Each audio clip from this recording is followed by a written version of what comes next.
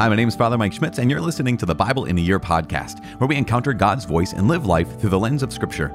The Bible in a Year podcast is brought to you by Ascension. Using the Great Adventure Bible timeline, we'll read all the way from Genesis to Revelation, discovering how the story of salvation unfolds and how we fit into that story today. It is day 352. We are reading from the first letter of St. Peter, chapters 1 and 2, as well as the conclusion of St. Paul's letter to the Colossians, chapters 3 and 4.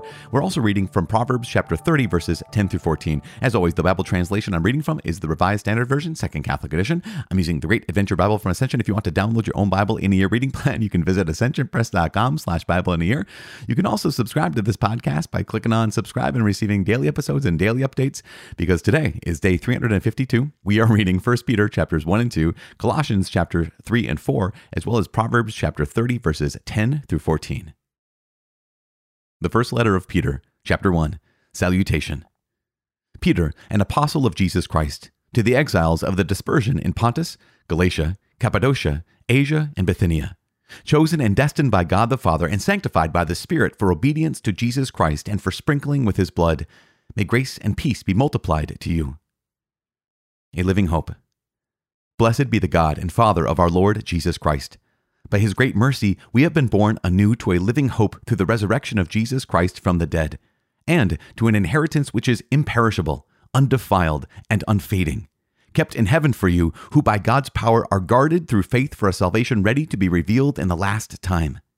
In this you rejoice, though now for a little while you may have to suffer various trials, so that the genuineness of your faith, more precious than gold which, though perishable, is tested by fire, may redound to praise and glory and honor at the revelation of Jesus Christ.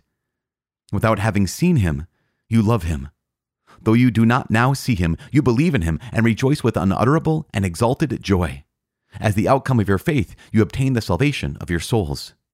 The prophets who prophesied of the grace that was to be yours searched and inquired about this salvation. They inquired what person or time was indicated by the Spirit of Christ within them when predicting the sufferings of Christ and the subsequent glory. It was revealed to them that they were serving not themselves but you, in the things which have now been announced to you by those who preached the good news to you through the Holy Spirit sent from heaven, things into which angels long to look. A call to holy living. Therefore, gird up your minds, be sober, set your hope fully upon the grace that is coming to you at the revelation of Jesus Christ.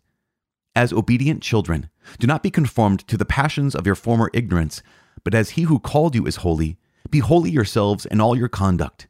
Since it is written, you shall be holy, for I am holy.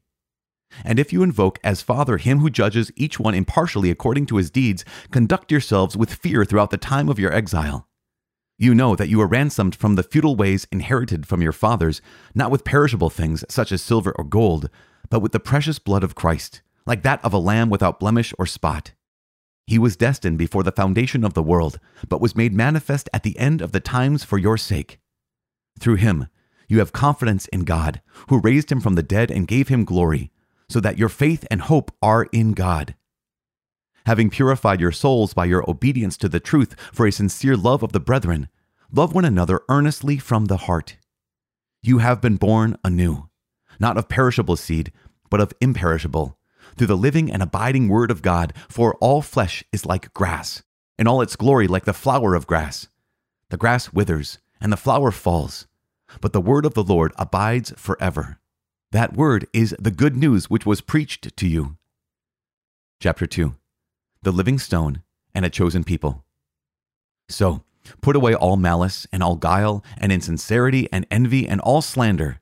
Like newborn infants, long for the pure spiritual milk, that by it you may grow up to salvation. For you have tasted the kindness of the Lord. Come to him, that living stone, rejected by men, but in God's sight chosen and precious. And like living stones, be yourselves built into a spiritual house, to be a holy priesthood, to offer spiritual sacrifices acceptable to God through Jesus Christ. For it stands in Scripture, Behold, I am laying in Zion a stone, a cornerstone chosen and precious, and he who believes in him will not be put to shame. To you therefore who believe, he is precious. But for those who do not believe, the very stone which the builders rejected has become the cornerstone, and a stone that will make men stumble, a rock that will make them fall. For they stumble because they disobey the word, as they were destined to do. But you are a chosen race, a royal priesthood, a holy nation, God's own people, that you may declare the wonderful deeds of him who called you out of darkness into his marvelous light. Once you were no people, but now you are God's people. Once you had not received mercy, but now you have received mercy. Live as servants of God. Beloved, I beg you, as aliens and exiles, to abstain from the passions of the flesh that wage war against your soul. Maintain good conduct among the Gentiles, so that in case they speak against you as wrongdoers, they may see your good deeds and glorify God on the day of visitation. Be subject for the Lord's sake to every human institution, whether it be to the emperor as supreme or to governors as sent by him to punish those who do wrong and to praise those who do right. For it is God's will that by doing right you should put to silence the ignorance of foolish men. Live as free men, yet without using your freedom as a pretext for evil, but live as servants of God. Honor all men. Love the brotherhood. Fear God. Honor the emperor. The example of Christ's suffering.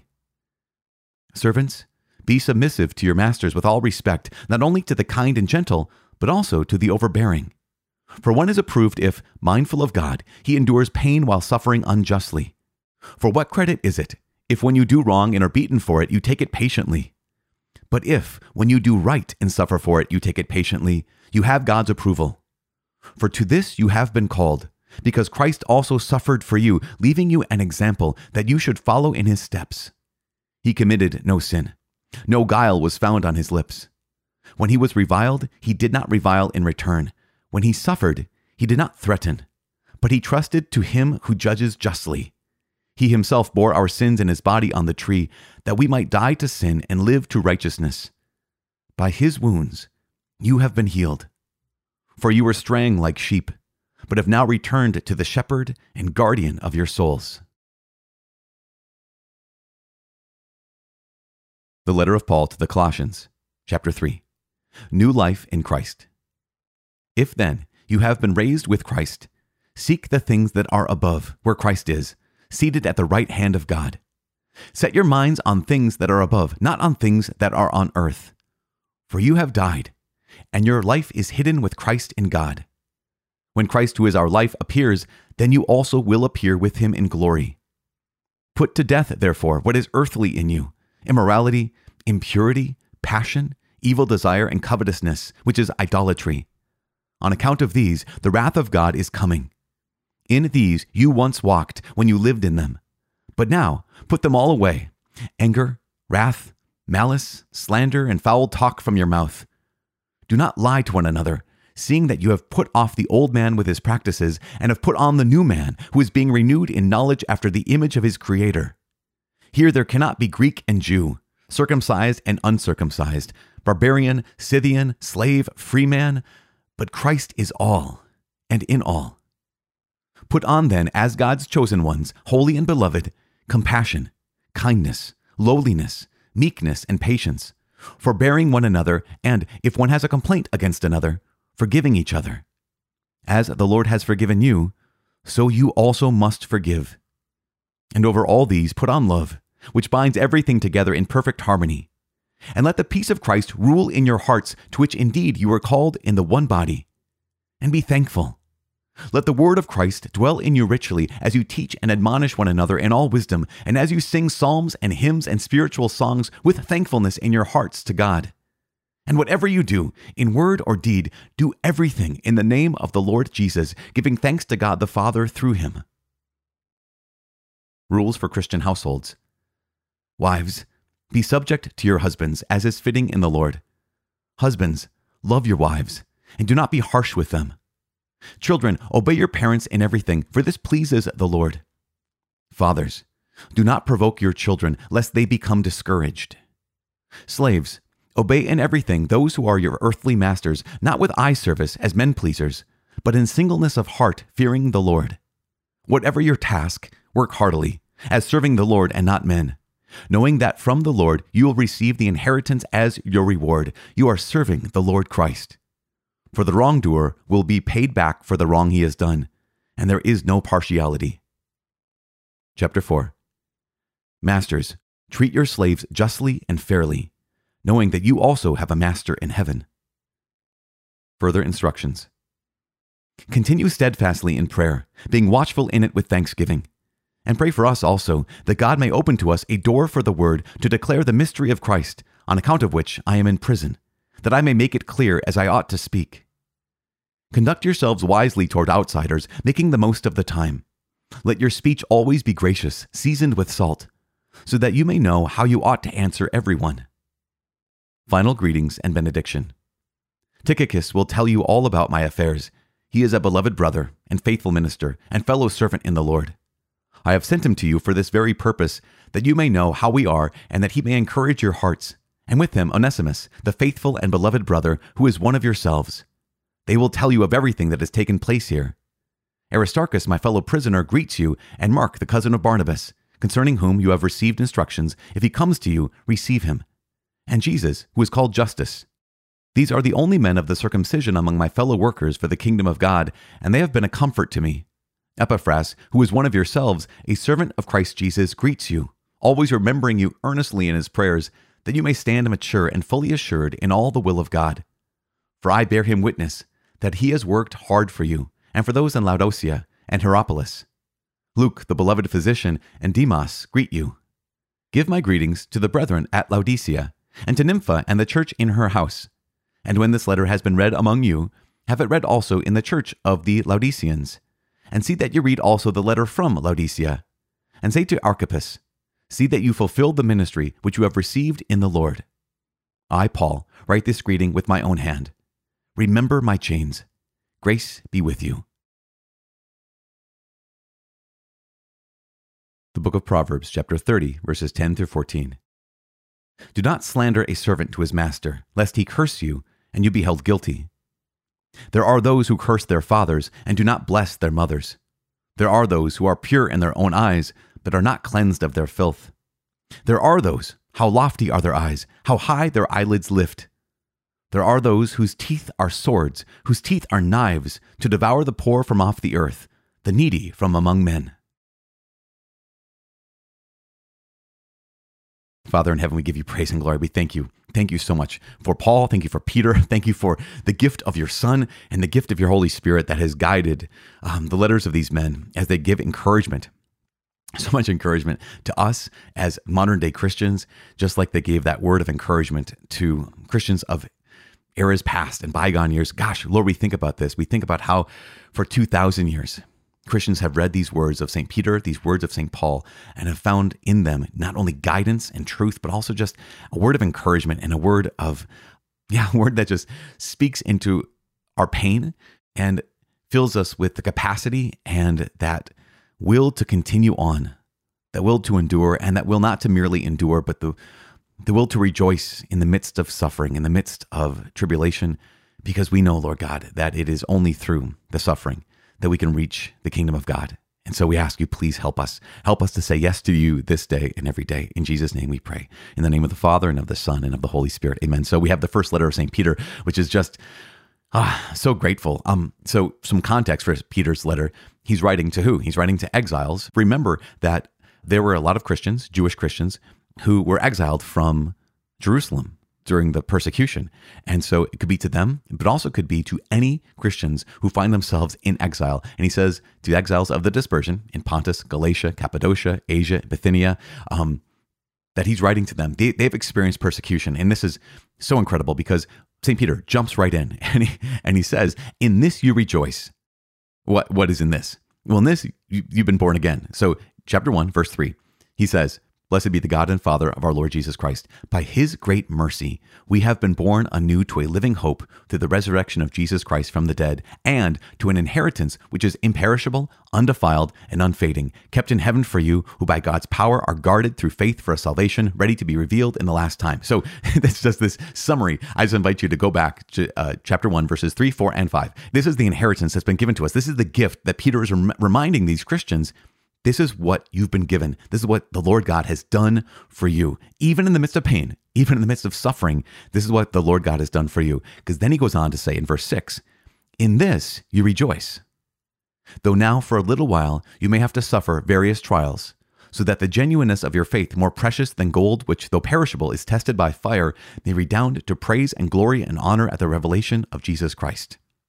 This is so important because he reminds them first of the gift they've been given. And then he tells them that what's going to happen is through this persecution, through this tribulation, through this trial, through this trouble, this is not God abandoning you. This is God doing something in you that he could not do without this trial, that he could not do without this tribulation, that he could not do without these various trials. Because what's happening is the genuineness of your faith, more precious than gold, which though perishable, is tested by fire, may redound to praise and glory and honor at the revelation of Jesus Christ. One of the things that we know about the spiritual life is that, a lot of times when people begin following the Lord, they can have this crisis. And the crisis is, many crises, of course, obviously all of us have them. But one of the crises can be that we know our hearts and we know that we have a mercenary heart. We know that Lord, am I only coming to you because you promised me eternal life? Am I only coming to you because of the graces that you give me in prayer? Am I only coming to you because of the gifts? I want to love you, the giver, but I know this about myself. I know that I love the gifts, maybe sometimes more than the giver. And so we have this mixed up motivation, right? We have this mercenary heart that, as C.S. Lewis has said, I think we've said this before, C.S. Lewis has noted, I have a mercenary heart willing to give myself to the highest bidder, willing to give my heart to the highest bidder. And the question is, gosh, Lord, help me. How do I become the kind of person who can love you for your own sake? The answer is through trials and tribulations. And sometimes those trials and tribulations are, like Peter's describing, that might end in martyrdom. But a lot of times, those trials and tribulations are simply showing up when showing up is not glamorous. What I mean by that is it is pressing play on day 352 when, day 1, day 2, day 10, that was maybe kind of fun. Maybe got a lot out of it. But here's day 352 and you press play and say, okay, God, speak. Lord, speak. Your servant is listening. And it's like, well, this is dry. I didn't get a lot out of this. I was distracted by this. And sometimes when we show up for prayer, that's all it is. It's just dry prayer. God is doing something in that, maybe more than any other time. In fact, desolation in prayer can be used by the Lord God maybe even more powerfully than consolation in prayer. Because what's happening in that desolation where we just show up and I get nothing out of this, what God is doing there is he is purifying our love for him. He is allowing us to go through this time of dry prayer, distracted prayer, and even desolate prayer so that we can have the kind of hearts that love him for his own sake. They don't just love the gifts, don't just love the consolations, don't just love those insights and blessings, but we love him.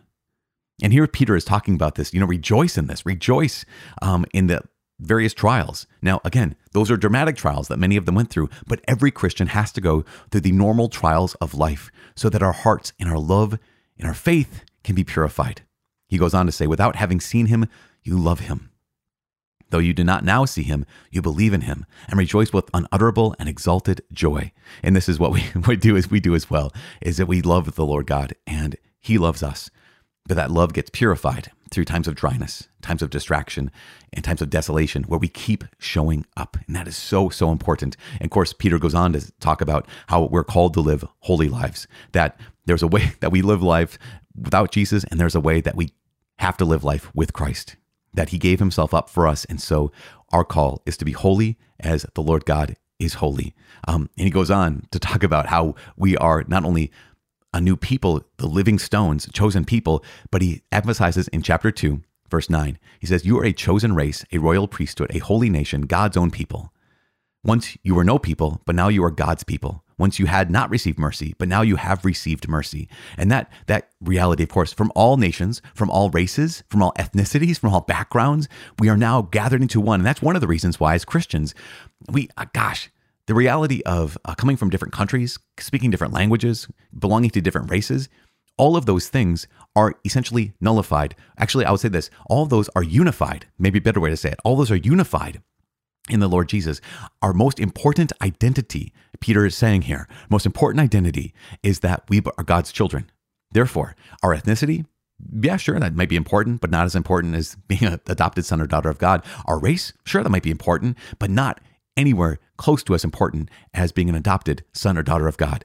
That where our background as sinners, in whatever way that we have sinned or continue to sin, whatever we struggle with, those things can be important, but they're nowhere near as important as the fact that you and I are now adopted sons and daughters of God the Father. So important, made into a royal priesthood. Remember that Jesus Christ is the high priest, and he has made us into a nation of priests, able to offer the sacrifice to the Father, which is just absolutely incredible. Last little note on St. Peter, when talking about being subject to every human institution, he's basically saying, live as great citizens, live as good citizens, and have that sense of order that's given to the world, whether that be to the emperor, to the governor, whoever that is. In families, husbands and wives have an obligation to each other.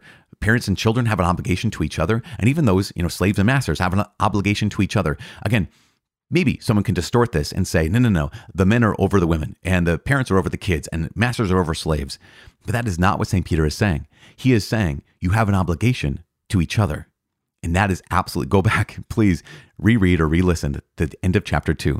St. Peter is making a very, very clear point that all of us have an obligation to each other. That's one of the key pieces where St. Peter talks, in fact, where Paul talks about this as well. It's so interesting how in Colossians chapter 3, St. Paul is making kind of some of the similar points.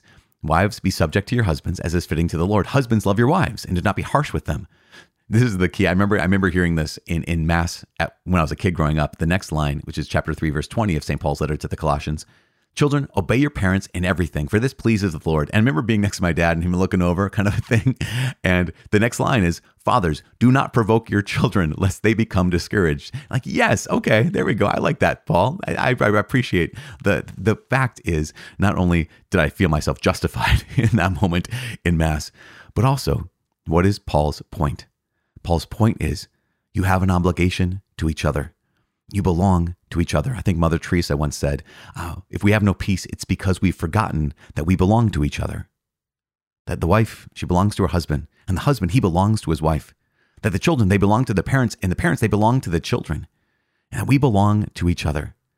And that is so critically important that we continue this way. And last little note, chapter 4, as St. Paul leaves the Colossians here with his further instructions, chapter 4, verse 2, he says, continue steadfastly in prayer, being watchful in it with thanksgiving, and pray for us also, that God may open to us a door for the word to declare the mystery of Christ. And this is so important, to pray for each other. Continue steadfastly in prayer, being watchful in it with thanksgiving. So important. Everything that Paul and Peter have written that we've heard declared today are absolutely critical for Christian living. And so that's why we have to keep coming back to the word, because it just goes sometimes in one ear and out the other. Sometimes it just washes over our heart and we just want to remember it. We want to store it up in our hearts. We want to have it carved into our hearts. And it's so easy to forget. It's one of the reasons why it's so good to write these things down, whether that be in the Insight Journal or anywhere that you collect these gems, these pearls, these rules for living that we heard today from St. Peter and from St. Paul. It's a good day. Remember, one of those last rules for living is to pray steadfastly and to pray for each other. I am praying for you. Please, please pray for me. My name is Father Mike. I cannot wait to see you tomorrow. God bless.